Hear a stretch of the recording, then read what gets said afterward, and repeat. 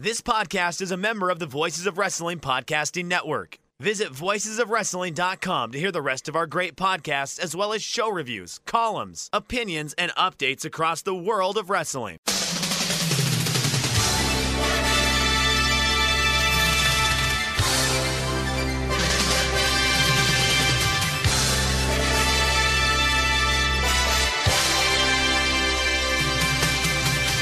Hello everybody and welcome to the Super J-Cast. I'm Joel Abraham, joined by Damon McDonald. What do you want to talk about this week, Damon? Joel's in a bad spot. He's in a bad spot, guys. It's, usually he's a little bit more upbeat and ready to rock and roll. And, he's the ship's captain. I don't know, he's going through some tough times. I'm feeling for him here. So let me lay it out for the listeners. Let's develop these parasocial relationships, as they call them. So I still haven't found a job for next year. I'm dead set. I do not want to go back to China by myself. I don't want to leave Mally and Esther here, which means I've been just applying to every school that I can find here in Thailand and other countries as well. But it's a bit late in the year to be doing that. I mean, most of the big schools start their recruitment process in October, and I was starting it in March, so I'm way behind that. And with hindsight being 2020, I would have started applying then. But I think back then it was a reasonable expectation that we would be back in China by July. But I don't think that's going to happen now. So I don't have a job lined up, which is stressful. I'm waiting to hear back from some places. Stuck in a hotel room still. COVID outbreak in Thailand, so everything's shut, so I don't really get to go out anymore. And am I going to reveal this? Oh, fuck it, why not? Baby number 2 on the way in November, which a surprise, a happy surprise. We're delighted, but that brings with it worries about insurance. Obviously our current medical insurance policy with my current employer will no longer be valid when my employment there expires, so probably going to end up paying for that out of my own pocket, which is fine, we can manage that. But it's just all of those things piled up together. How we're going to get all our shit out of China back to wherever it is we're going to be living next year. A few disappointments on the job hunting front. It's all just piling up at the same time, and it's a struggle, Damon. I was really depressed at the weekend. When you're depressed when I just sort of found myself sort of sitting in a chair or lying on the bed, just sort of staring off into the distance. I'm the king not of that. Wanting to do anything. I invented that. Yeah. You don't feel like doing it. You don't want to watch anything. You don't want to play any video games. You don't want to eat anything. You're just sitting there thinking fuck, what is going on? Yeah. So, I'm not having a great time at the moment, and I'm not ashamed to admit that. Well, look, and as I told you, job hunting is something that will suck the soul right out of you, just in general. It is one of those processes that will really just test your patience, and it's a struggle. And then you start I am in the middle of that too. And you have to do things that really you don't necessarily want to do. I don't know, have a LinkedIn profile. The day that I did that, I was just I just don't want that. I don't want it. I don't want to be that. And then you see everything that's posted there, and you think, that's not me. I'm closer to a fucking 6-year-old, that can barely hold in his poo, than these people posting all these wonderful, inspirational, motivated business-wise, and I'm just I'm not that dude. And then you self-doubt your skills, and then you self-doubt. It's terrible. It's terrible. You have to. It's almost like dating, where you got to find the right fit, and sometimes you think you're the right fit, but they don't think you're the right fit. And am I settling? And just all of that. You go through all of that, and then to add all the other stress. But first, before we even, congratulations, dude, because you're a guy that for pulling back the curtain, you guys had wanted to have a child for the longest time, and you jumped through so many hoops to have a beautiful daughter, and now you got another one on the way. I mean, that is fantastic. It really is. Yeah, I don't know if I mentioned it on the show before that Esther was conceived via IVF. Like, we've been struggling for a while, and then the baby number 2 is not IVF. It was natural, which is fairly common, I think. It happens quite frequently where a couple will go through IVF and then conceive the second child naturally, which, like I say, it was a surprise for us, but good. We did want a second child, but I wasn't expecting it to come this soon. And like literally, we slept together once in the last few months, and then bang, Mally's feeling tired and not feeling a bit nauseous. And I'm like, oh fuck, you better do a pregnancy test, and then it'd be like and not that we weren't delighted, but just. Give me your thoughts. Is there ever a right time for this kind of stuff? Right. Who knows? Give me your thoughts. So you went, and we're really pulling back the curtain. If you don't want to talk about it, just say the fucking word, dude. But give me your thoughts. She takes the pregnancy test, and I'm gathering she just stares at you for a second before giving you the results. I was in a meeting, Damon. I was in a work meeting. Really? And then she comes out of the toilet with the pregnancy test showing me, and like, just, comical jaw hanging open. What? It took me about 12 hours just for my brain to digest that information. It was like, and again, like, not in a negative way, but it was just like getting punched in the face, getting your bell rung, where you're just dazed and what? Come again? Right. No pun intended. Well, I was thrilled. I remember getting the text, and when Joel texts you and says, "You up?"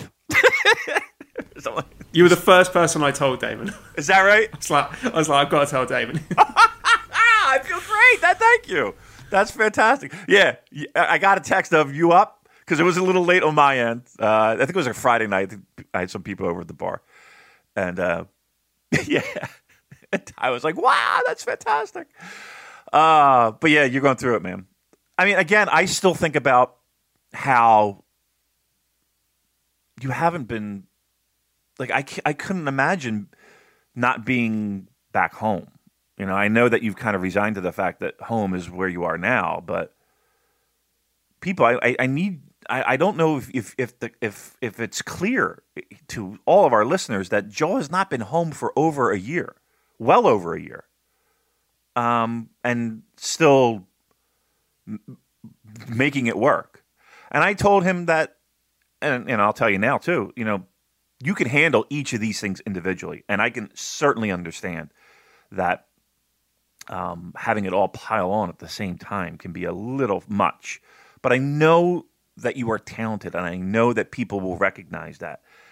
And that's all. And honestly, it's a snowball effect. Like, once one thing happens, Joel, you'll find that other things will roll. But yeah, you feel like you need a win. I've been there. You feel like you just need a fucking win.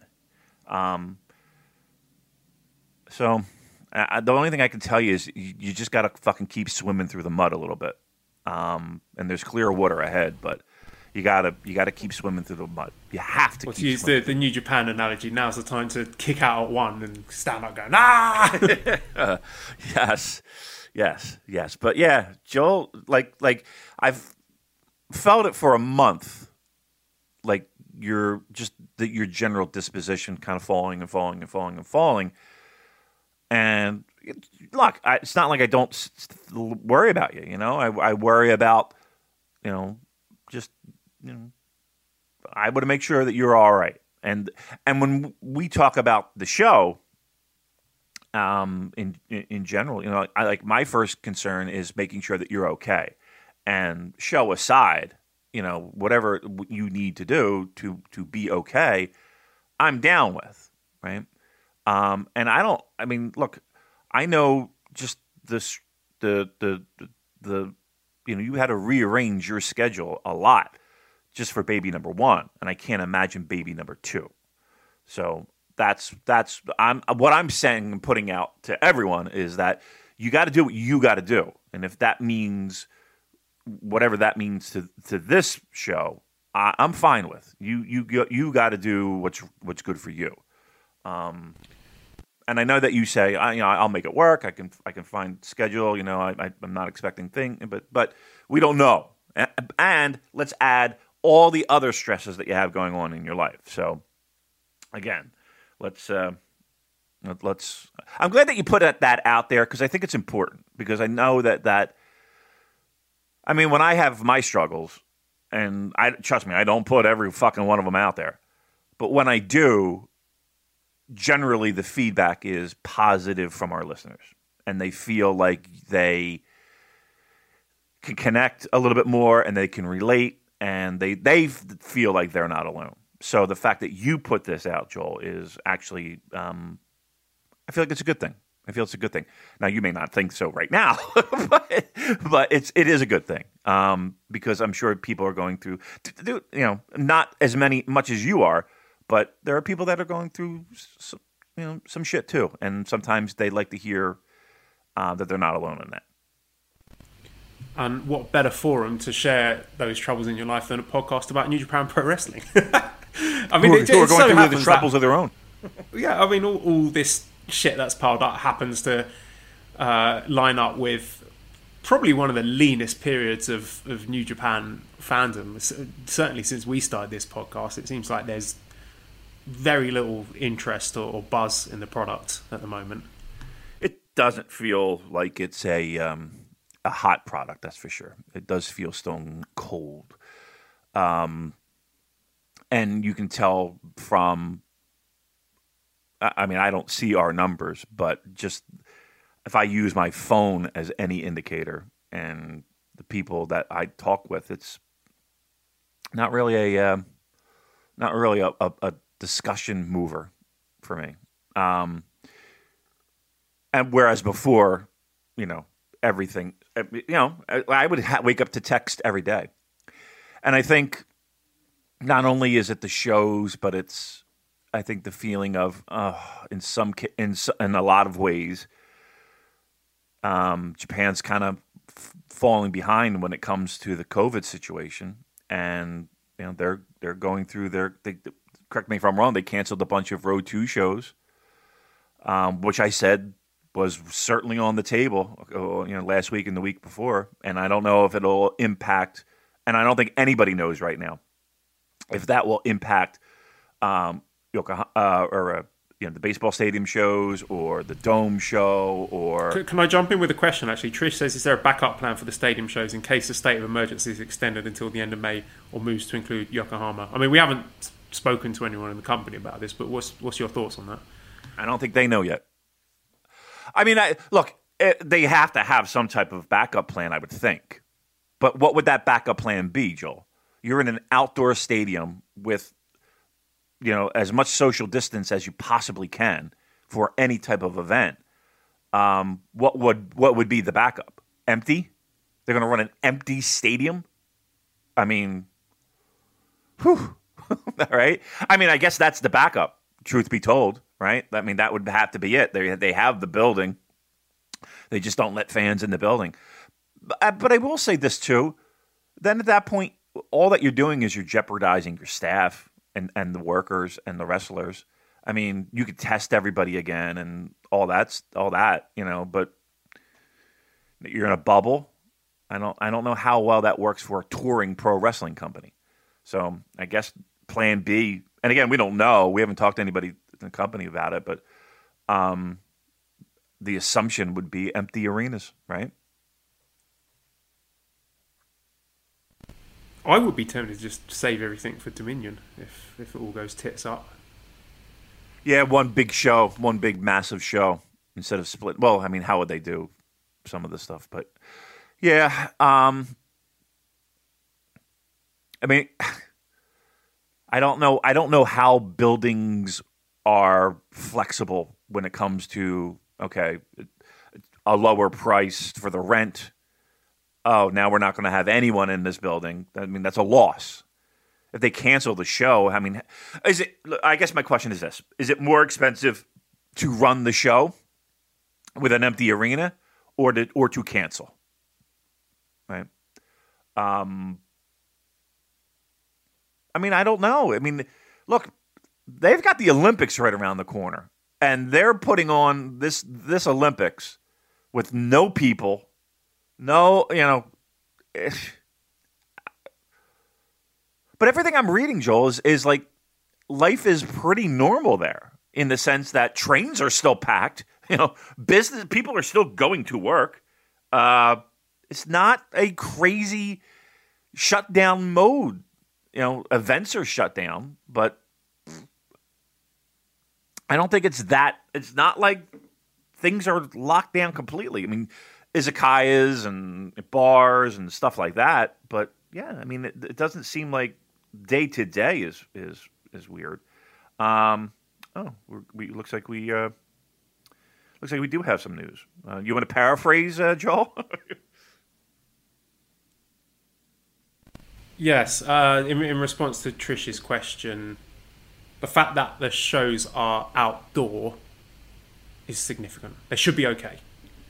Yeah, outdoors.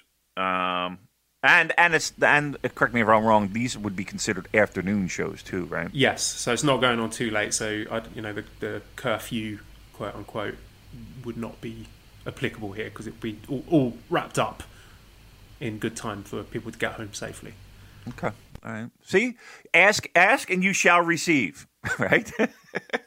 There you go. So as live responses.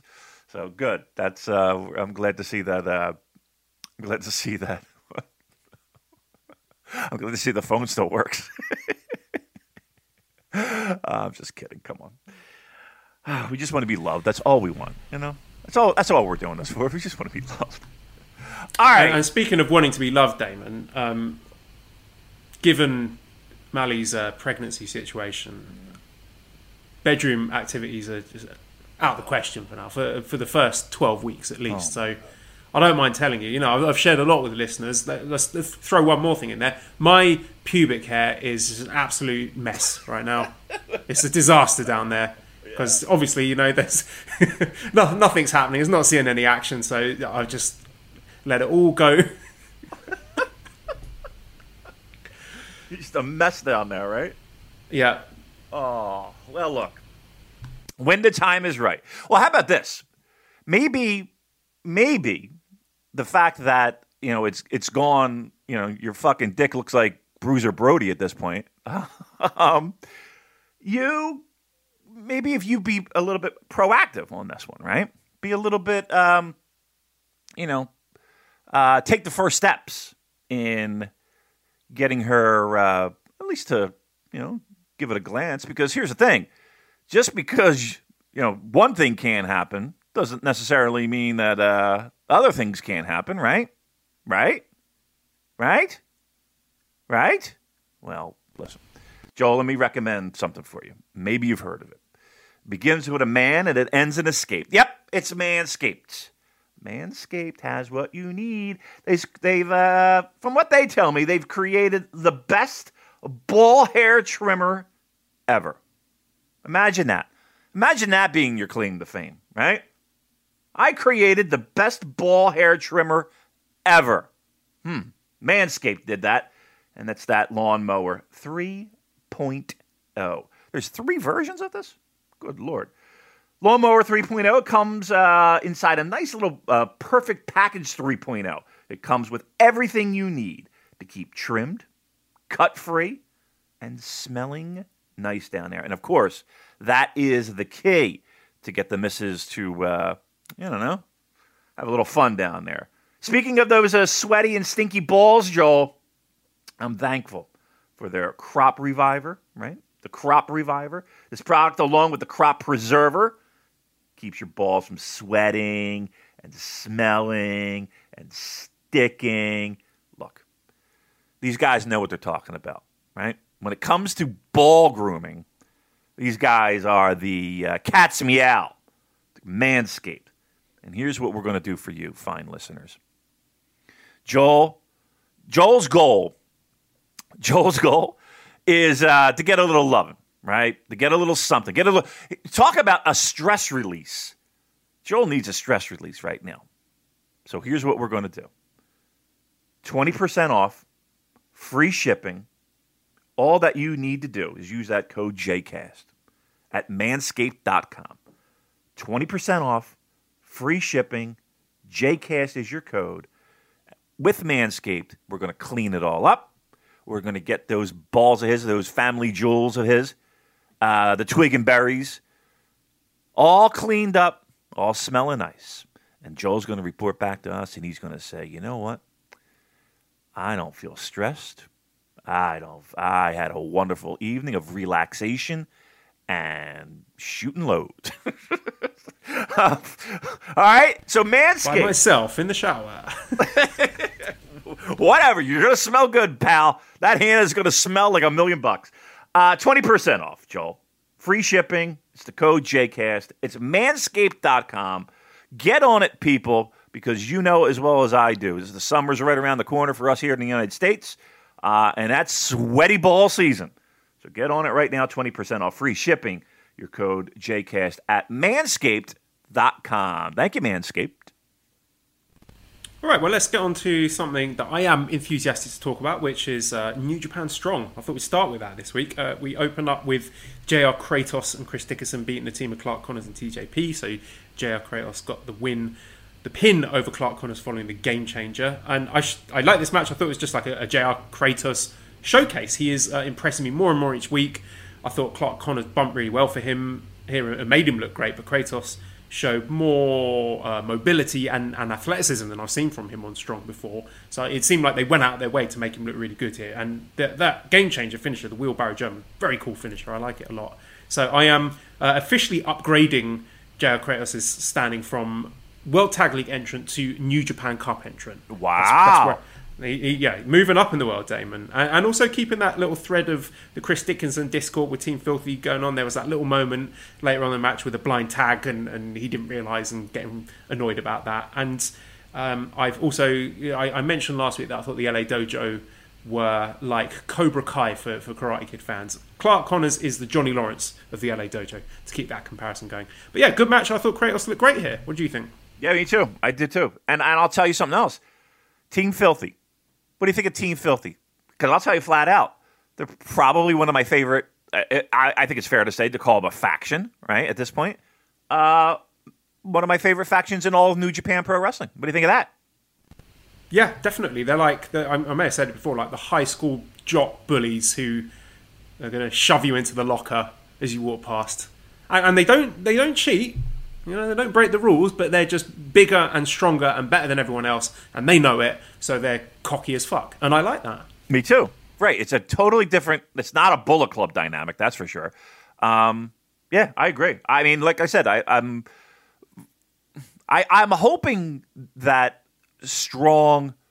I wish there was a way that they could tell us if they could tell viewership is up or down on Strong.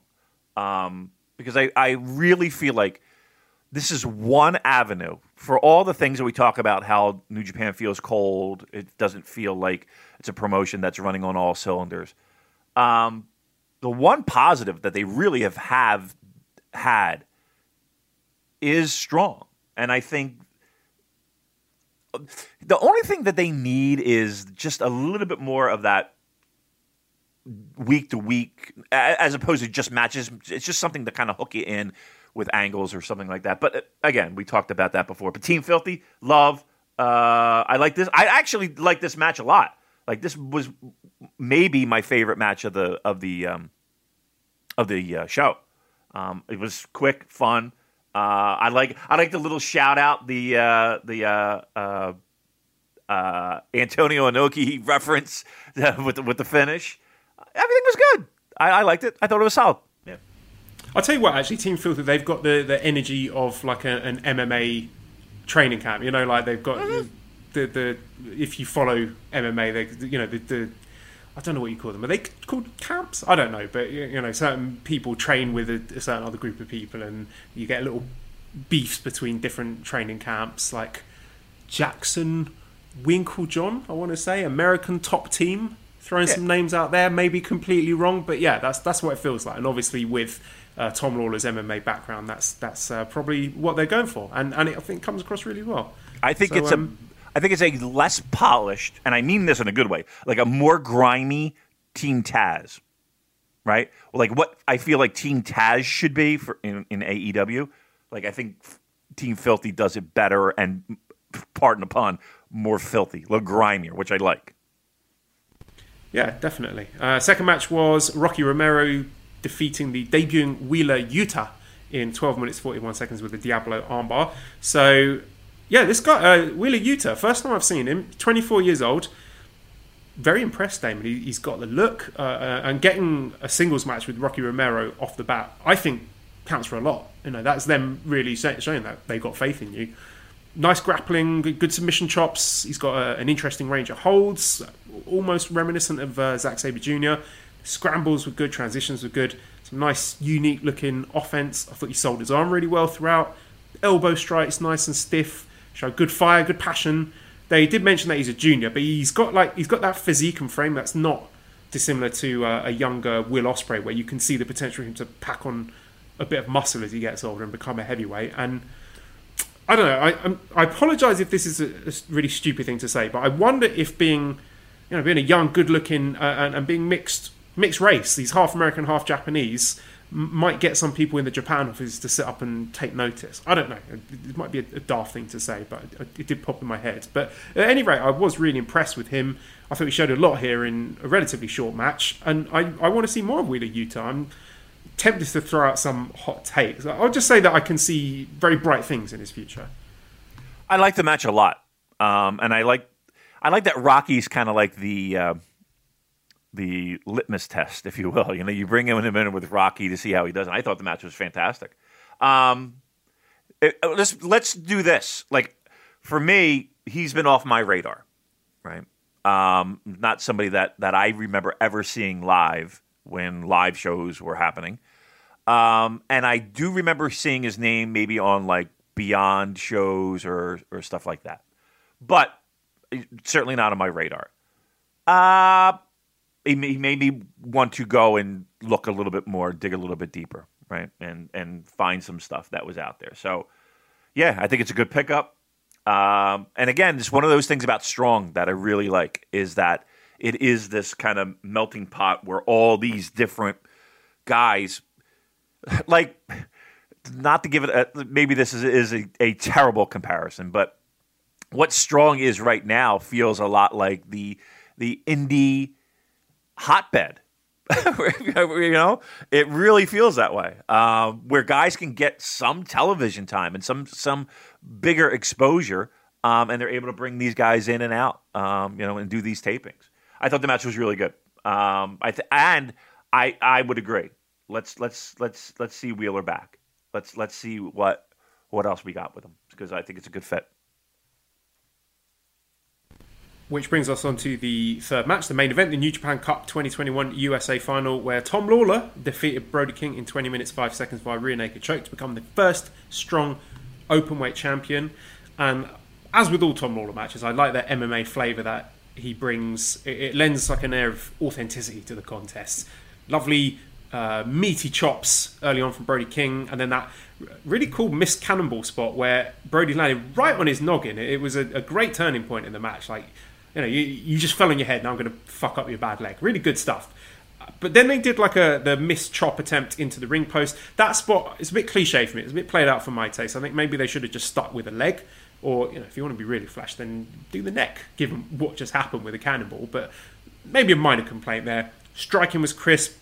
I think Brody King is a guy who uses his size really well. His moveset really complements how huge he is, which isn't always the case for big wrestlers. We've seen plenty of big wrestlers who just sort of wrestle a normal style, but Brody really sort of throws his mass around in a way that's very dynamic and has a lot of impact to it. And I really enjoyed the spot later on with Tom Lawler taking a risk with the jackknife pin attempt, which left him open to the pile driver. But obviously he kicked out because Tom Lawler's enormous head is impervious to damage. Like when you pile drive Tom Lawler, it doesn't hurt him; it just leaves a dent in the mat.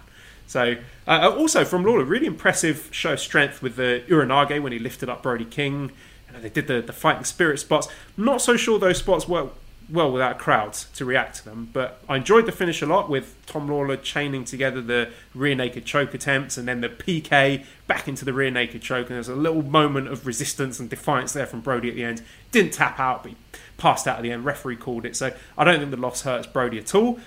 And it's also, like I mentioned earlier, refreshing to see Lawler as a heel who doesn't need to cheat to win. He's just, superior technique, superior strategy. Really good match here, I thought, and the right man won.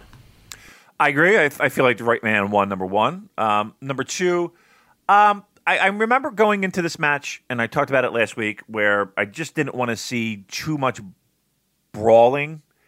And I kind of wanted it to be a little bit more of heavy pro wrestling. And I think there was a decent mix. I think in the beginning there was a little bit too much brawling for my liking, but toward the end it kind of turned around toward a little bit stronger when it came to like a tighter wrestling style. And I did like the finish. I liked the last 2 or 3 minutes of this match. I thought it was really good. And then you had the angle at the end that kind of, you had little breadcrumbs of it forming. I don't know if I'm ready for this yet. Like, I like the idea of the match. I think the match is on paper sounds really sexy to me. I don't know. It seems like a little quick. I kind of wanted to see a little bit more team filthy.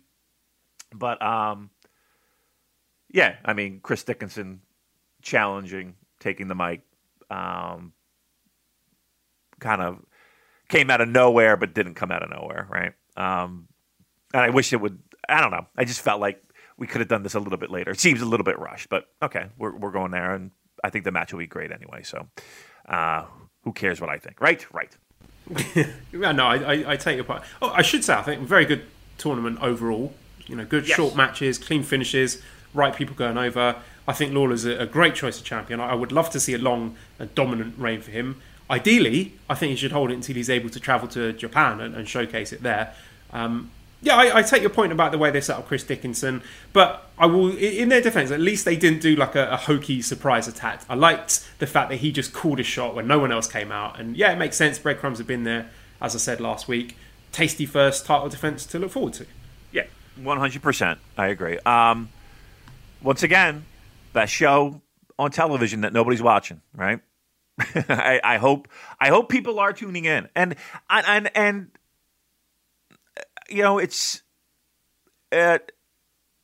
everything that I think people are looking for, except they got to bring fans in somehow, and the weather is turning nice, and I don't know what kind of restrictions California has at this point, but you mean to tell me we can't tape some shows outside, get some people there? I think that would add a. But if they have fans there, people will be raving about this show. Yeah, don't you think? Like, if they have fans there, that people would. I think that would be even more of a destination for independent pro wrestlers in this country. Like, people would be chomping at the bit to get there. And again, we're cherry picking the best of the best, which is a pretty great thing. So again, the weather's turning nice. You're in California, which you already have typically great weather. I don't know what... I know they have baseball. They have fans in baseball games. So you mean to tell me we can't do a little outdoor show? Or outdoor tapings? I think that would be fucking fantastic. So we need that. And I think... Look, I don't think I'm saying anything that they're going to listen to the show and be like, oh, what a fucking great idea. I think they already kind of figured that out. But once they get that going, that's going to be some good shit, as the kids say. Yeah, now you brought that up, Damon. Let's be real here. New Japan feels pretty dead at the moment. Like you say, it's stone cold for a variety of reasons we discussed ad nauseum over the past few months. But, and feel free to ignore me, listeners, for this crusty as coming misplaced optimism. But I think if we can ride out these waves, if and when things go back to some semblance of normalcy with regards to full crowds who can make noise in Japan, I'm talking about international talent flying back and forth unrestricted. Forget AEW Forbidden Door. There is so much talent on Strong that would breathe life into the stale main roster of New Japan. I want lesser guys like, I don't know, Honma, Wato, Jado, Gedo, Evil, Yujiro, even God, Get those fuckers off my TV. Get in guys like Filthy Tom, Clark Connors, Ren Narita, Chris Dickinson, Carl Fredericks, Alex Coughlin, Brody King, Leo Rush. Let's even throw JR Kratos and Fred Rosser in there. Fuck it, Hikuleo too. Let's get fucking serious here. They are sitting on what I think is an absolute goldmine of talent on Strong. I'm praying that my pathological obsession with this stupid weekly hour of wrestling that barely anyone watches is going to pay off one day, and we get these dudes coming over to Japan like a fucking defibrillator to blast some energy into the lifeless, bloated corpse of New Japan. I want a fucking invasion, Damon. A strong invasion. No excuses. The second those restrictions are lifted, get every single one of those fuckers over there, beat the shit out of the domestic roster, book me a white hot Strong versus New Japan show in Ryogoku or Osaka-jo Hall. Please, I need it. Let's go. Let's fucking go. Hey, listen, while Japan is struggling, you have an opportunity. Like I can't believe I'm saying this into a microphone, but the United States, we're doing pretty well here with this COVID shit. I mean, we do have, pockets. Who would have thought, Damon, that hoarding most of the world's supply of the vaccines would turn out so well? Hey, listen, we got to take care of our own first, pal. Then we'll worry about everybody else. Got to fucking fly the flag, man. Anywho, listen, we're fine. We're good now. We'll give it to you when we're damn good and ready. When everybody gets 3. Everybody in the United States gets 3 shots, Joel. We're not just doing 2. We're going to take an extra one. Just like everything we do. We're going to get an extra plate. And then rifling through the bins looking for scraps. Oh, there's a couple of drops left in this syringe. We're the gluttonous country, remember? We're getting 3 shots. Because we can. Because we can. Billions and billions of vials just going to waste. Not refrigerated properly. We don't need them. Fuck it. Put it down the toilet. Flush them away. They're just taking up space for our baseball card collection. Yes. You get one with a Happy Meal. You get one at McDonald's. You get a Big Mac, fries, Coke, and a vaccine shot. It's giving them away. They're like I heard on the next AEW show, they did that mimosa match with Orange Cassidy. They're going to do that, but a swimming pool full of the vaccine. They're going to do a gimmick match based on that. Yeah, I wouldn't be surprised if somebody does that, actually. They have Chris Jericho body slamming someone on a crate full of vaccine kiddie vials. Pool. There's a kiddie pool just filled with, vaccine. Yeah. Anyway, we're doing all right over here. We're doing. Let's put it this way. We're doing better. Looks like people are getting vaccinated, and the rollout has been a success. My point being is this: let's take advantage of what we got here. Right? Let's get some outdoor shows for Strong. We'll get some fans. We'll get some more juice. Hey, look, if that means bringing some people over to the States, that's fine. I don't think it needs it. But yeah, let's do that. I think we have a untapped gold mine with Strong. I think we have an untapped gold mine with Strong. And yeah, I'm all in. Like a little again, if you want to call it an invasion, I'm down with it. But whatever you want to call it, find a way to get those boys over to Japan. And yeah, you're right. This is going to be like that fucking spaceship that landed on King Kong's heart, jump-started him. And you saw what happened there, right? Beat up that fucking robot Godzilla. Smashed the shit out of it. And then they became friends and they made out. Great call, Matt. Love it. Oh dear. Well, we got a fun little show on Strong to look forward to this Friday. It's the LA Dojo Showcase. So we got the DKC against TJP in the battle of the three-letter initialed wrestlers. They're going to do DDP? Second, let's throw ACH in there as well. There's another one I'm missing as well. Fuck, there's definitely another. Oh well. This has fallen on its face, hasn't it? Second match, Ren Narita and Fred Rosser against Kevin Knight and Alex Coughlin. And then third match, main event, Carl Fredericks versus Clark Connors. So seeing the LA Dojo boys, Cobra Kai, in action there with maybe they should have Shibata playing the John Kreese role, standing ringside, shouting Strike hard, strike fast, no mercy.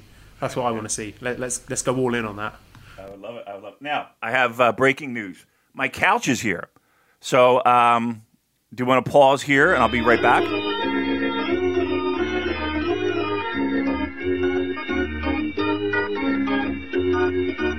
Okay, so let's get onto the never-ending road to Wrestling Dontaku, which feels like it's been about 3 months long at this rate. There's 2 matches I wanted to talk about from Monday's show in Hiroshima Sun Plaza Hall. And the first one is the 5th match. That was a special singles match with Sanada defeating Aaron Henare in 23 minutes 28 seconds via moonsault. You know, Damon, I thought this was going to be a learning curve for Henare as he figures out how to work a singles match as a heel. But honestly, by the time it was over, I thought he'd done a terrific job in his first singles outing as a heel. His striking is really good, as expected. You know, nice range of punches, kicks and knees. But I thought he also worked Sanada's knee well, which is something we obviously haven't seen from him before. He's got the angry faces nailed down, probably channeling a lot of real-life frustration to some extent. Some nice reversals. The new submission looks good, a bit like a twister for MMA fans. Good intensity down the stretch. Tasty arsenal of high-impact moves like that rolling Samoan drop, the PK, the running Uranage. You know, it's exactly what we want to see from him. He's a big, powerful dude. We want to see him laying in the heavy strikes and slamming people into the mat very hard and fast. I thought it was an exciting closing stretch with Sanada using his athleticism to escape the streets of rage and Henare showing a bit of fire popping up from the Dragon Suplex before he ultimately succumbed to the TKO and the moonsault. But I thought it was a good match, really good match. You do what you can with a Sanada. I thought Henare did really well here. I think he can do that New Japan main event style, no problem. You know, he's been watching it for long enough, so no surprises there. And I was approaching this match through the lens of, can I see Henare being in the G1? The bar's not that high when you consider Yujiro was in it last year, so absolutely, why not? I'm not convinced he's going to be much more than the Lost Post for Empire and multi-man tags at this point. But at the very least, we're getting to see him in high-profile singles matches, which is worth something, even if I don't think he's going to win too many of them. And also, Sanada gets the win here. I don't know if he's primed for something, maybe a never shot, but I would think that there is some significance to him getting this win. And what did you think? I thought the match was good. It wasn't great. I've seen Henare in singles matches before, right? And again, he's kind of working out the kinks on this new look and new feel, but it's not like this is his first match in New Japan. And you mentioned something that kind of has been eating away at me, is that I don't want him to be the pin eater on a team that, everybody needs a pin eater. I don't want him to be that. Like, what's the point of this? All you did was give him a new look. And he's just going to be the same Henare, just angrier, right? Now, I'm not necessarily even saying that I expected Henare to get the win, because we talked about it before, where it just feels like Retribution week, where all the heels get their due, and that's that. And again, on the pecking order currently, Henare, probably, it's Henare versus Sanada, and I think everybody put the money on Sanada.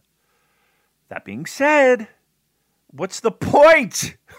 What's the point?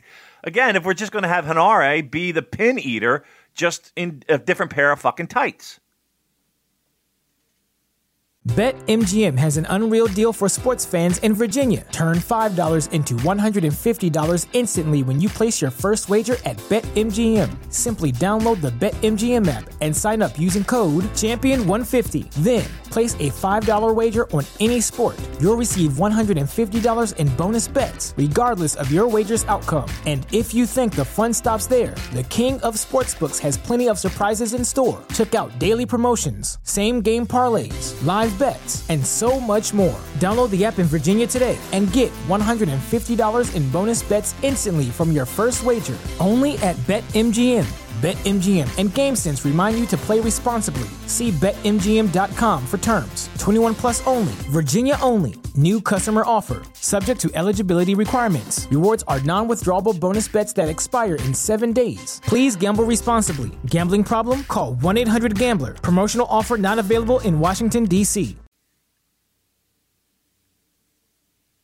It's bothering. That doesn't bother you at all? Or is that just the natural progression that you see New Japan doing with their... And it is the natural progression that New Japan likes to do with their guys. But, yeah, I mean, like, this whole thing, correct me if I'm wrong, was to give Henare a new life and new meaning.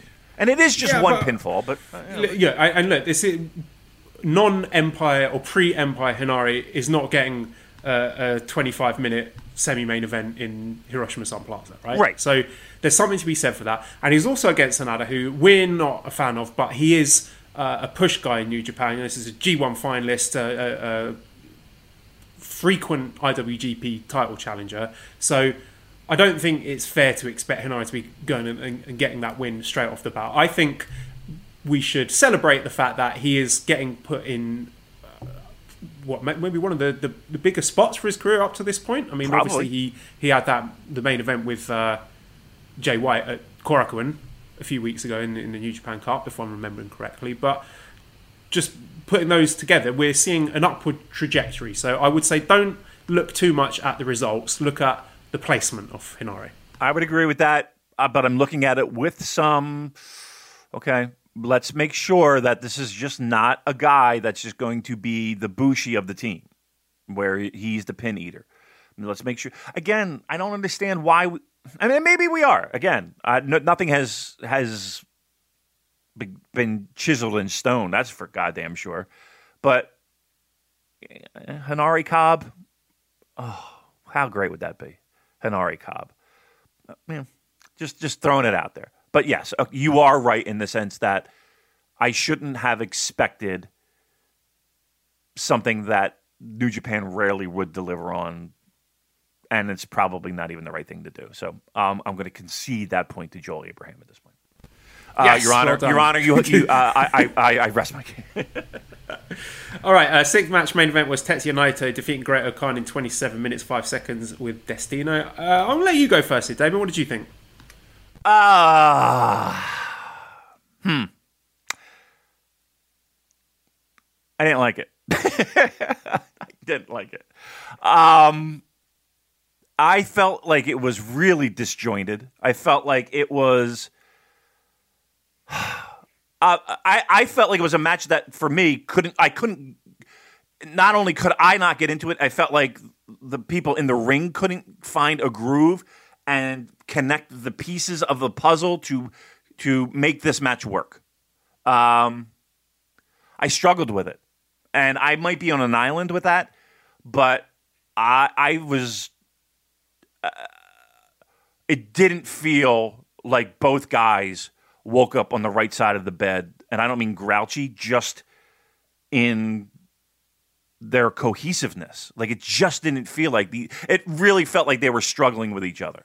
The entire match. And I don't know why. I don't know why. Maybe it's because... I don't know. Maybe... Here's the thing. I'm talking it out loud. These guys have worked together many times. I don't know. It felt like a weird, disjointed, not quite all the pieces of the puzzle fitting together to form a great match. I thought it was an okay match. I didn't think it was anything to write home about, Joel. Well, that's interesting. I liked it a lot more than you did. I don't think I enjoyed it as much as their previous match, but... I definitely did. Yeah.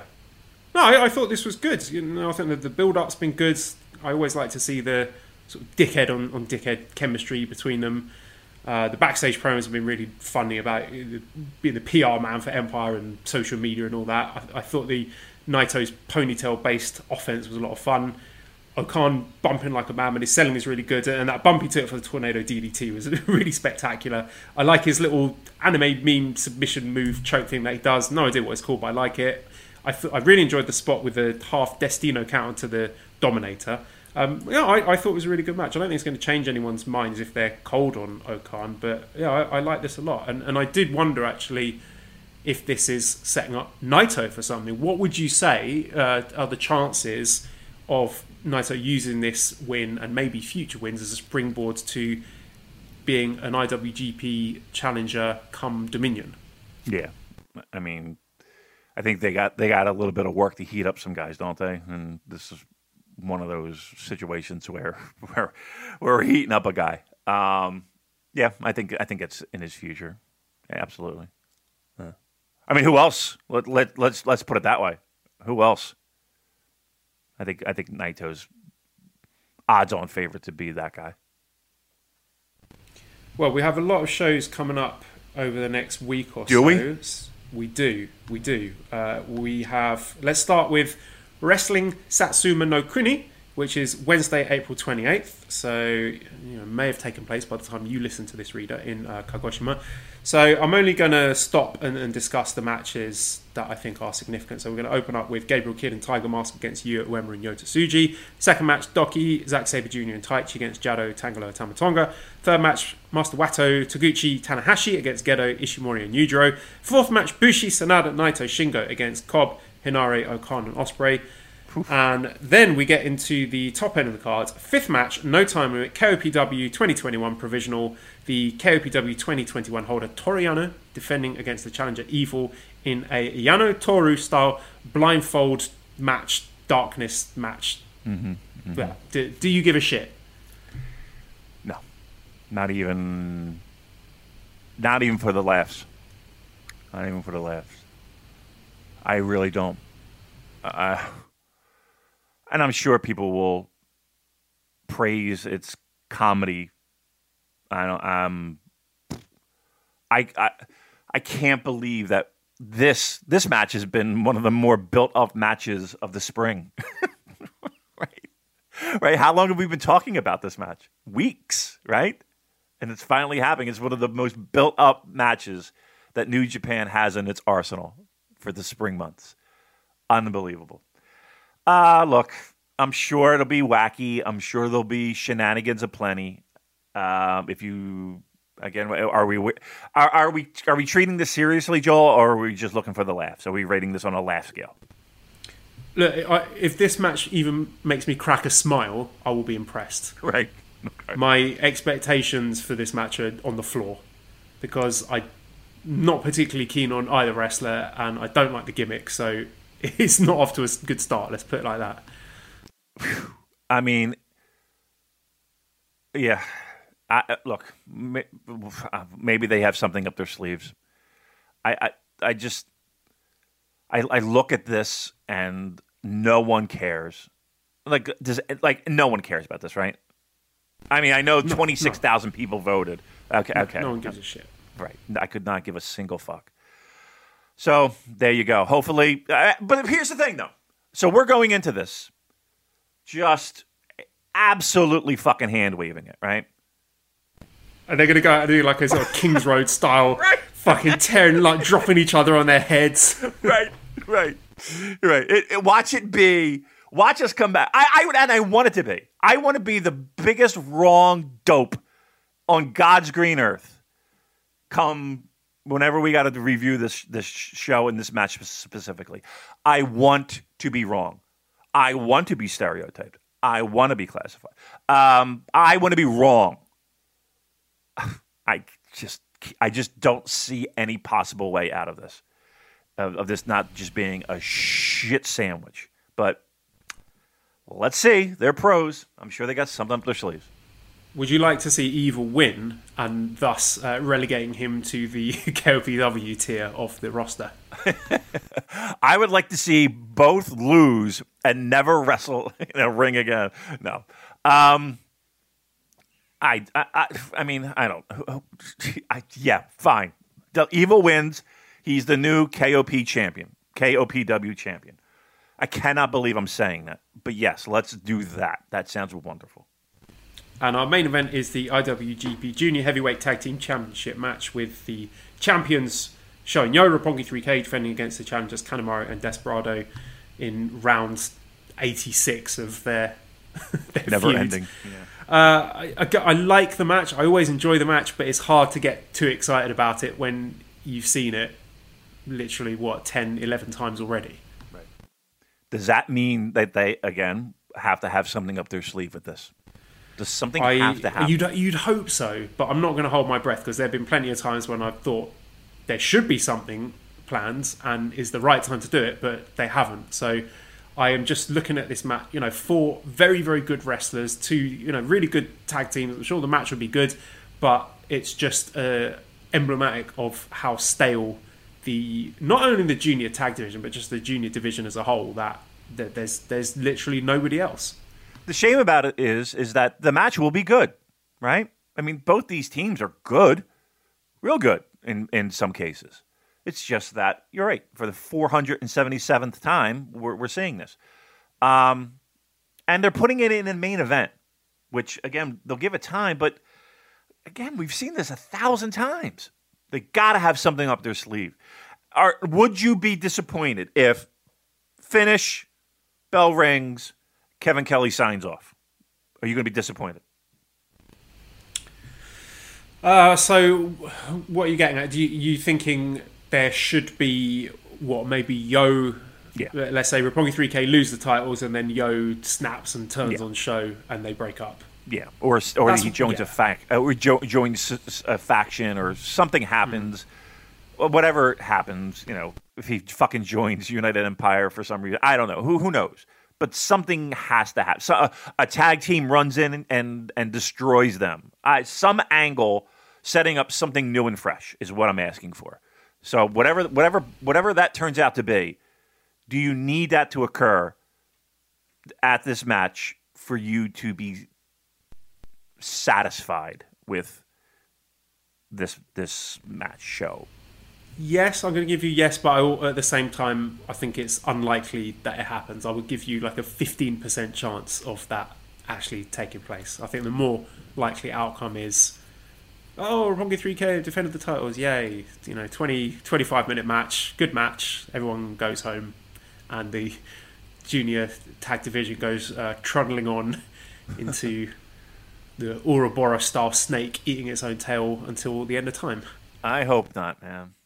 Again, just like if I say again one more time, punch me in the face.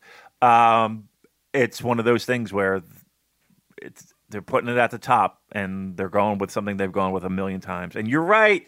Why am I expecting anything more than what they always deliver anyway? So, okay, well, I'm not going to hold my breath, but fingers crossed that there's something up their sleeve. All right, so let's go to Wrestling Satsuma no Kuni Night 2. So that's Thursday, April 29th, also in the Kagoshima Arena. I'll read through the card, Damon, and you shout, mind you, stop when there's an interesting match that you'd like to share your thoughts on. All right, we'll see you next week, everybody. Have a good night. Keep an open mind, please. So we're starting off Uemura and Tsuji against Bushi and Sanada.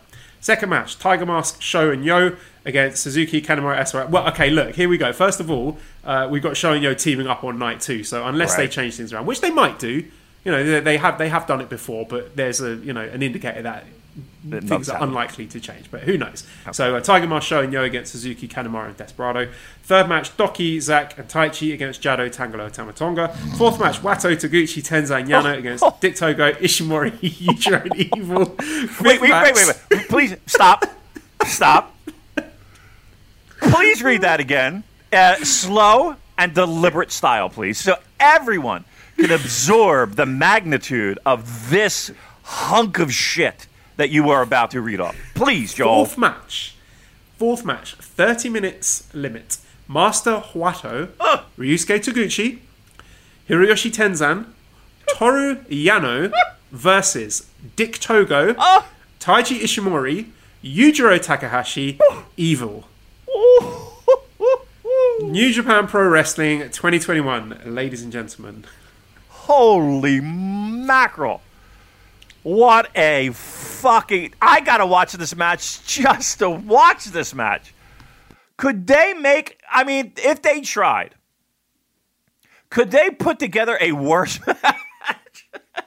Like a match with just everyone that I don't give a single fuck about in one match. God bless you, New Japan. Woo! God bless you. Well, we're up to the business end of the card then. So again, same parameters. You shout out stop if there's an exciting match you want to talk about. Fifth match, special tag match, Naito and Shingo versus O-Khan and Ospreay. That will be good. Stop. That will be good on paper, right? Mm-hmm. That sounds like a real fucking tasty match. And I will say this too. From what I've seen of the 756 versions of the multi-man tag matches that you've had lately, those matches have been pretty good. Like, for it being dry as toast, at least those matches are decent. They're pretty good. And I think this match will be pretty good too, right? I mean, on paper, that looks pretty good. Yeah, definitely. I mean, you got 4 quality wrestlers there, so you know they're going to deliver. And then the 6th match, special tag match, Tanahashi and Ibushi against Hinare and Jeff Cobb. That's good. That does that tell you anything? Well, this is interesting because this is Kagoshima, which is obviously Ibushi's hometown, and this is the only match that he's taken part in for the whole tour. So you would think Ibushi, pin that fucker to the ground. Tanahashi, is what you do. You pin him to the ground. Getting the... Sorry? I say you pin him to the ground. He takes the fucking fall. I think this is the rehab for Hinare. This is where you jumpstart the Hinare and Cobb tag team, where they're saying, no fucking about, no happy ending here, fuck you and fuck your hometown.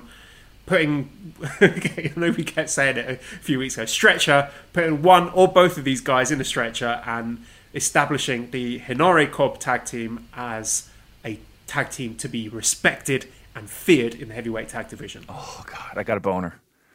Oh, that's what I want. That's what I want. I want them to come out fucking Brody Hansen. I want them to come up Vader Bigelow. I want them to come out Steiners. I want them to come out Road Warriors. I want them to be dominant. I want them to destroy Ibushi and Tanahashi. I want a stretcher job. I want just a complete fucking ass kicking. And not a brawl. I don't want them brawling in the crowd. I want them to be suplexed out of their fucking boots is what I want. I want Tanahashi's hair weave to be flying into the 5th fucking row. I want Ibushi to be in a corner huddled in tears after taking 900 suplexes. That's what I want. I want this to be the beginning. And yeah, I want Ibushi to be to fucking lie down. I don't care who does, but I want a complete decimation to establish Cobb and Hinare as the fucking team to fear. Yes, please. What we should have really is Hinare pinning Tanahashi as revenge for all the shitty results they got in the World Tag League together. I think there'd be a nice bit of continuity there. But we're living in hope more than expectation. So that's Wrestling Satsuma no Kuni. And we will also have this Monday, May the 3rd, Wrestling Dontaku in the Fukuoka Convention Center. So night 1, we have Wato, Tiger Mask, Tenzan, Yano against Togo, Ishimori, Yujiro, and Evil. Second match, Sho, Yo, and Okada. So again, we got Sho and Yo together against Kanemaru, Desperado, and Suzuki. Third match, Bushi, Sanada, Naito, Shingo against Cobb, Hinare, O-Khan, Ospreay. Fourth match, we have the rights to challenge the IWGP Tag Team Championship match. Singles match, Zack Sabre Jr. versus Tangaloa. So if Zack wins, then Dangerous Tekkers get to challenge GOD for the tag titles. If Zack loses, then Dangerous Tekkers never get to challenge again. Let's go, Zack. Let's go, Zack. Get the chance going now. Yeah, because we need Tekkers with a win, and then Cobb and Hinare, little feud there. We could have a magical summer. Tag teams could be interesting. Honestly, this is my hope here. You know what I mean? I'm holding on to this hope that we have a chance of this happening because that would be a sexy summer. So let's root for a Zack win here, guys. Right? And also maybe too early to say make or break for Tangaloa in terms of singles wrestling. He's had a few opportunities, right? And I think the jury is still out on whether we need him to stick as a tag or stay as a single or what we're going to do here. So because being the more impressive wrestler in a tag team is very different from being a good singles wrestler. 100%. 100%. Now, I also will say that it does have potential to be a fucking outstanding match. Right? Have these two ever worked a singles match before? No, I don't think so. I think Tangaloa singles matches are very rare. Yeah. So that's an interesting component to this too. I don't know. I think people are. I think people might be undervaluing this match. I think this match has potential to be really fucking good because they're really different styles. I don't know. Like if Tangaloa does, or if we're doing a fast-paced match, let's not. This doesn't need to be 20 minutes. It shouldn't be 20 minutes. It should be in the 10 range, 10, 15 range. Make it a bit of a sprint. This could be good. I'm holding out hope on this one.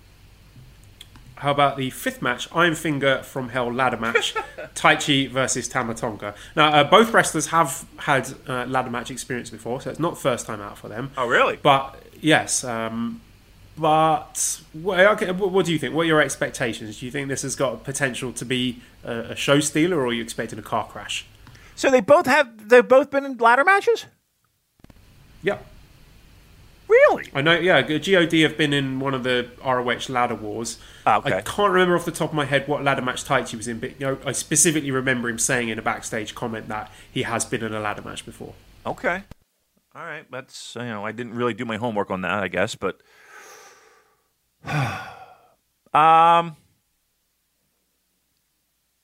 again, I'm hoping I don't expect it to be, I expect it to be more of a tease the car crash than the car crash, which lends me to think this match might be a bit disappointing.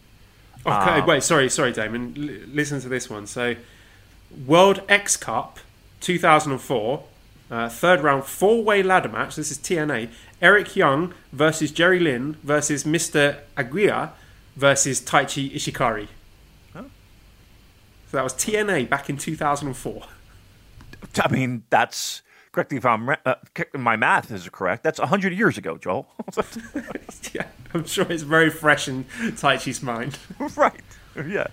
Last what were you doing in 2006? What were you doing in 2006? 2004, celebrating Arsenal's last Premier League win is what I was doing. Still doing that. Still hungover from that win. That seems like a long time ago. Look, my expectations are This low. is the second ladder match in New Japan history. Yeah. I've talked about it for weeks. Like, they picked these two guys to be in a ladder match. Of all the guys they had on their roster throughout all the years, they picked these two guys to be in a ladder match. Okay. Seems weird to me. Not two guys I would have at the top of my list. Again, fighting over not a title, not a championship, not a shot at a championship. Fingers made of iron. I'm going to be honest with you, Joel. I don't care what family heirloom you might have in your possession. I don't care other than maybe you yourself or your child hanging from the rafters. I'm not climbing a ladder and fighting anyone for anything. There's nothing I would be fighting for. And I think you would say the same. It's a dopey stipulation. But we're doing it anyway. I have as you like to say, the floor is low. And I think we're going to be teasing more than we deliver when it comes to the car crashes. Prediction? I sleep 5 minutes in. Well, Zach's winning, right? Yeah, and I would like to think that Dangerous Tekkers are winning a subsequent IWGP Heavyweight Tag Title match. So is it going to be a complete sweep for Dangerous Tekkers? Yeah. Because I think we're trying to put this fucking story to bed, right? Yeah, you can send GOD back to the States and they can fuck about on Impact or Strong or whatever. Yeah, give him back his goddamn fingers. And let's end this right now. So yeah, let's do Taichi with the win.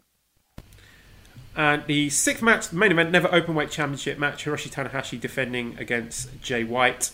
which is a match it's going to be good, and they've had very good matches in the past, but we've seen a lot of them, and Jay White not being there to help build the match has hurt it. It just feels very, very cold. Yeah, it has. Here's my fear. Give me the sexy undercard match that's going to save the show. Tanga Loa against Zack. Okay, that's all I have to ask for two guys that don't really have a great history together. They're going into this match cold. And again, I hyped it up. I think people are undervaluing it. But even with that said, so we're asking Zack to make this match, and we're asking both these guys to be that strong undercard, because while we have two wrestlers, Jay White and Hiroshi Tanahashi, again, arguably the best wrestler of our generation. Jay White, outstanding as well. This is not Okada Tanahashi from the fucking Dome 5 years ago. I do have some. I don't know. Let's put it this way: what makes New Japan Pro Wrestling shows great? You have an undercard that is strong and a main event that is spectacular. Where are we finding that here? I have a strange feeling we're going to have a lot of negative reviews on this show, unless Tanahashi and Jay White can pull a fucking miracle and have a great match. Am I wrong in that? My expectations for that main event are high because they've had really good matches in the past. I'm sure this one will be really good as well, but there's no buzz to it. I'm not excited for it.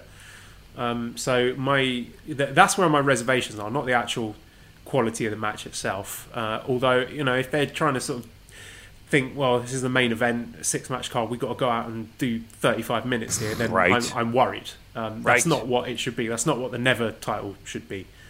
But that's what it will be. It's Tanahashi and Jay White. That's what it will be, yeah. Right. I mean, who do you think wins?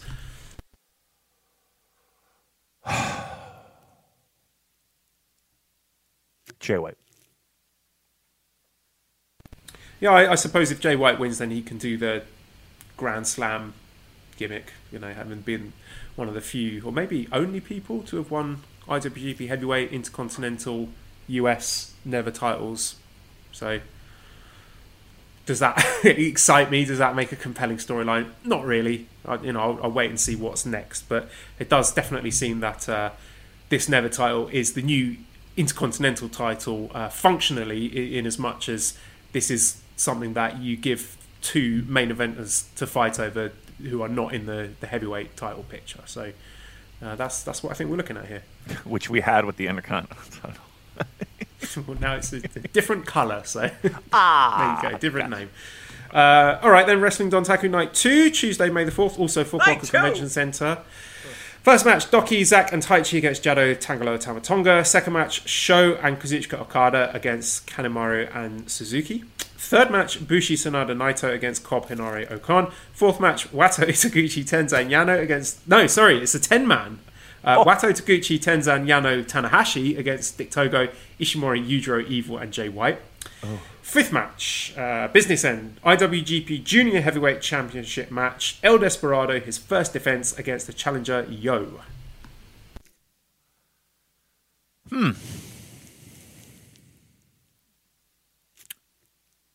Boy, do we need Hiromu. No, you're right. I mean, I love Desperado, and I like Yo a lot, but it's not. It's not a sexy match on paper, isn't it? We're lacking star power. There's no fire, drawing power in that division. Yeah. There's and I think all right. So in a main event, I think it pretty much confirms the fact that I don't think Roppongi 3K are winning the title. Or no, I mean, take the fact that they're winning. It confirms that they are winning the title, right? Like, they're not going to give Roppongi 3K the title, right? And then give Yo the junior title, right? So Roppongi 3K are already the junior tag champions. Right. So what I'm saying is that they're not going to make Yo a double champion. I guess is my point. Was what I'm trying to say. Right. So unless Roppongi 3K lose the titles and Yo turns on Show and he's the hottest new heel in the company and destroys Despy and becomes the new dominant heel junior singles champion, I can't see it, David. Yeah, that's a lot to fucking ask for, especially when you got all those undercards that you're going to have to change up. You know, it seems like a lot. I don't think they have the energy to do that. They're just like, I'm not fucking booking this shit. I'll say Desperado wins. Yeah, I think so too. I think the chalk pick is Roppongi 3K retaining the tag titles and then Despy retaining the singles title. So, your expectations for the match quality? I think it'll be good. I don't have any reason to believe it will be bad. Both of these guys can go. Yeah, I think it'll be fine. I think it'll be good. It'll be solid at least. Let's put it that way. Yeah, as long as they're not trying to do the New Japan main event. I know it's not the main event, but again, if they're trying to stretch it out to be 35 minutes, then it's going to suffer, which is what they started doing with Hiromu earlier on in the year, which I think was a mistake. So let's keep in mind this is the junior title. Let's book it like a junior match. Let's keep it nice and tight, exciting, high paced. And I'm not asking for them to be flying around the ring like Ryu Lee, but it should be snappy and high paced and intense. At least I would hope. To my taste, anyway. Sixth match then is the IWGP World Heavyweight Championship match with Will Ospreay in his first defense against Shingo Takagi. They have a history of having not only good matches, but great matches. So I expect nothing less. Given the stakes, given the main event, given on a somewhat high-profile show, Will's first title defense, so he'll have some special things up his sleeve. Shingo is always great. Rarely disappoints. They're going to give this match time. I have look, it's the highlight of this entire tour, right? Let's be honest. It's the highlight of this entire tour. If we are going to hang our hats on great pro wrestling, people have this match circled. And again, barring anything unforeseen, this should be great. I have high expectations. I'd be disappointed if it wasn't, just because of the track record that they have and everything that we listed seconds ago. I think Will wins, right? Because I think we have an Okada future match that's in the bank. That being said, I think this match will be out fucking standing. Do you think it hurts Shingo taking 2 consecutive losses to Ospreay? It does, but if Ospreay's your champion, it is what it is. I don't think it turns him into Hiroki Goto. I still think he is an important cog in the wheel. And I don't think you give him the world title. I don't think you give... look, Evil had it. And look at where we are now. And people can debate of other former champions where it was a head scratcher. So I can't put anything past this company at this point. The old saying of, well, not everyone can win that fucking title. Well, I don't think they do that. I don't think they put the belt on Shingo. No, I think you need to establish Will. If Will's your guy, I think you want to establish Will. Now, again, the idea of first-time champion, is there's a lot of times where you get one title defense and you're beat, you're done, and then you win it again later on and maybe a longer reign. We've seen that countless times. I think Will retains in a spectacular match. Yes, I agree, and I hope all the discussions afterwards are about the match and not any other shenanigans or shit ideas that they might be having. So just do you think? Stick to what do you think the likelihood of? Give me your thoughts. What are your fears on this? No. I think they will. Solid match. Prevail. Yeah. Okay. Very good match, and everyone's talking about the wrestling. I hope. Fingers crossed. All right. Well, that is our preview for Dontaku. Should we got time for maybe some quick fire questions from the back? Quick fire questions. Yes, we can do that. A couple. All right. Sailor Jerry says, if the factions each had to adopt a young lion instead of excursions, who do you think fits where? I will give you, Damon, Gabe Kidd going to Suzuki-gun. I'll give you Yota Tsuji to LIJ. And I'll give you Yuya Uemura for the Hontai, the main New Japan army. Can't disagree with any of that, really. Put somebody in. You think anybody drops in United Kingdom? Or United Kingdom, United Empire? Could do. Do you think anybody lands with a kingdom with Matt Taven? I suppose Gabe Kidd might make sense for Empire. Okay. Yeah, I mean those make sense. All of those seem aesthetically connective. Sounds good to me. Joseph says, current next year's Wrestle Kingdom main event prediction, and do you think they'll go back to one night Wrestle Kingdom at some point? I don't think so, not at least until the full crowds are back. I think they've kind of backed themselves into a corner where, to balance the books, they feel like they've got to do 2 nights. Main event, let's go Okada versus Naito. I'll say...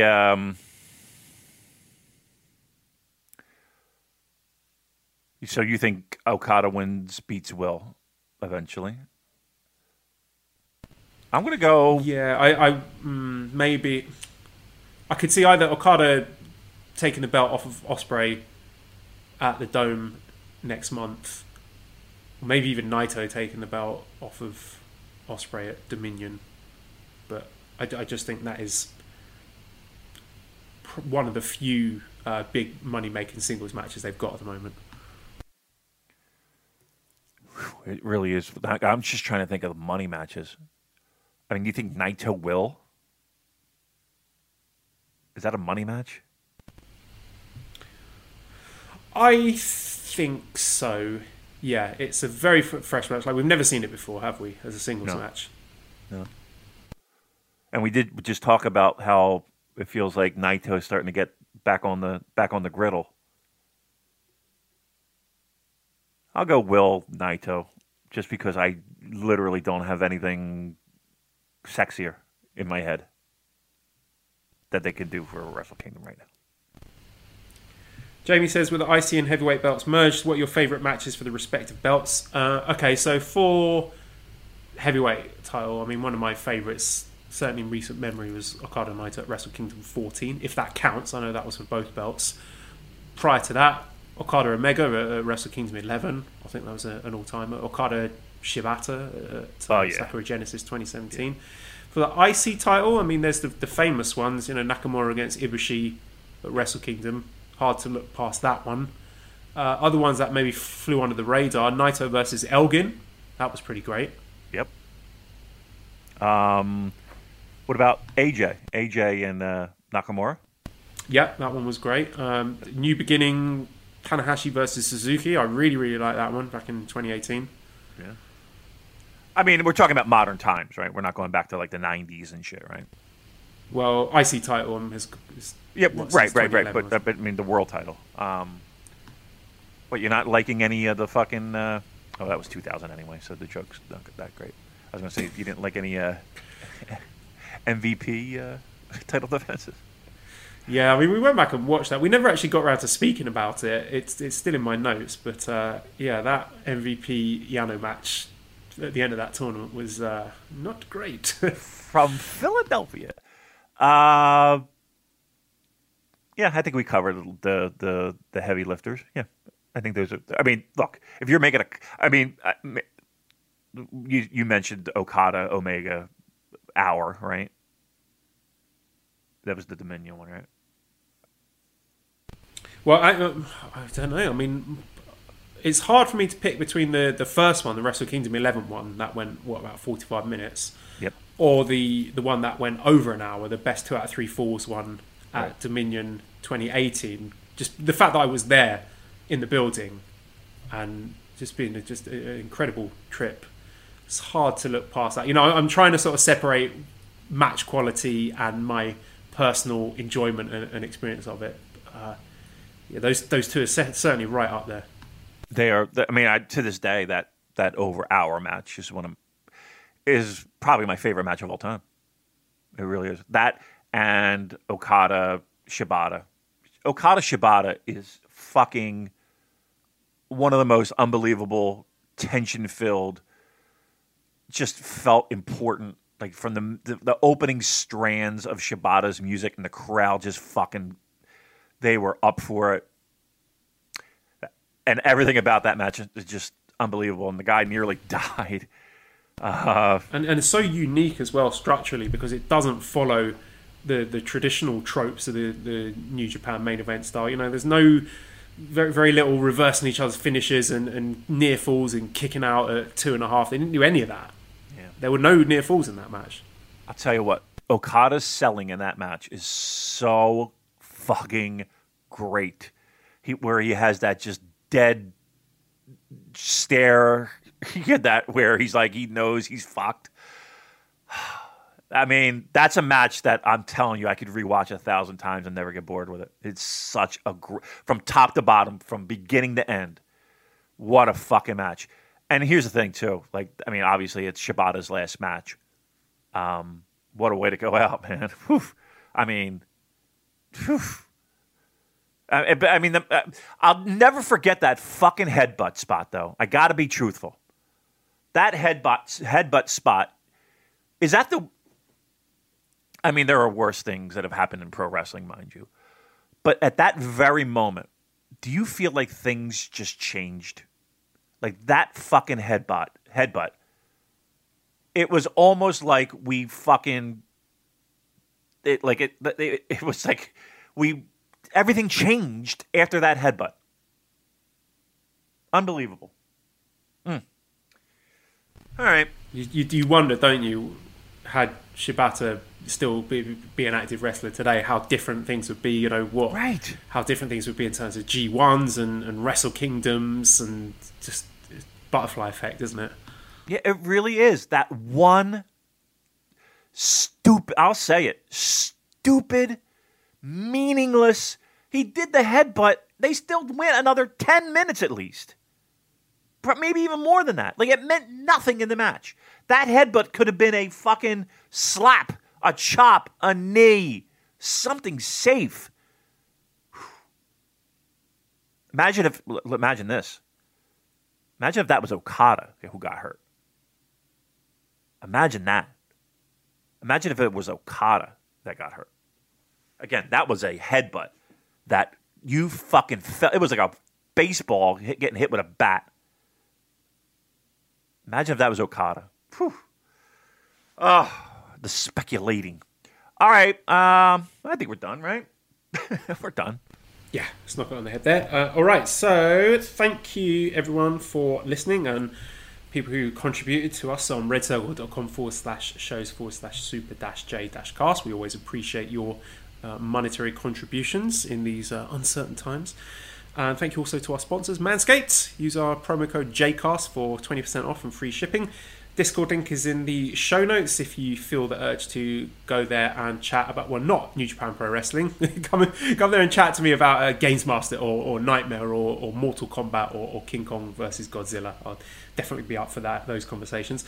At Cobra Kawaii and ProWrestlingTees.com/SuperJcast to get one of our t-shirts.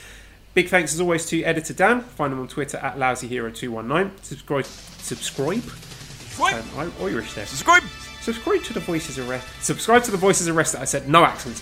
Voices of Wrestling Podcast Network for other great shows. Give us a 5-snake review on iTunes. Follow us on Twitter at SuperJcast. Thank you everybody for listening, and goodbye.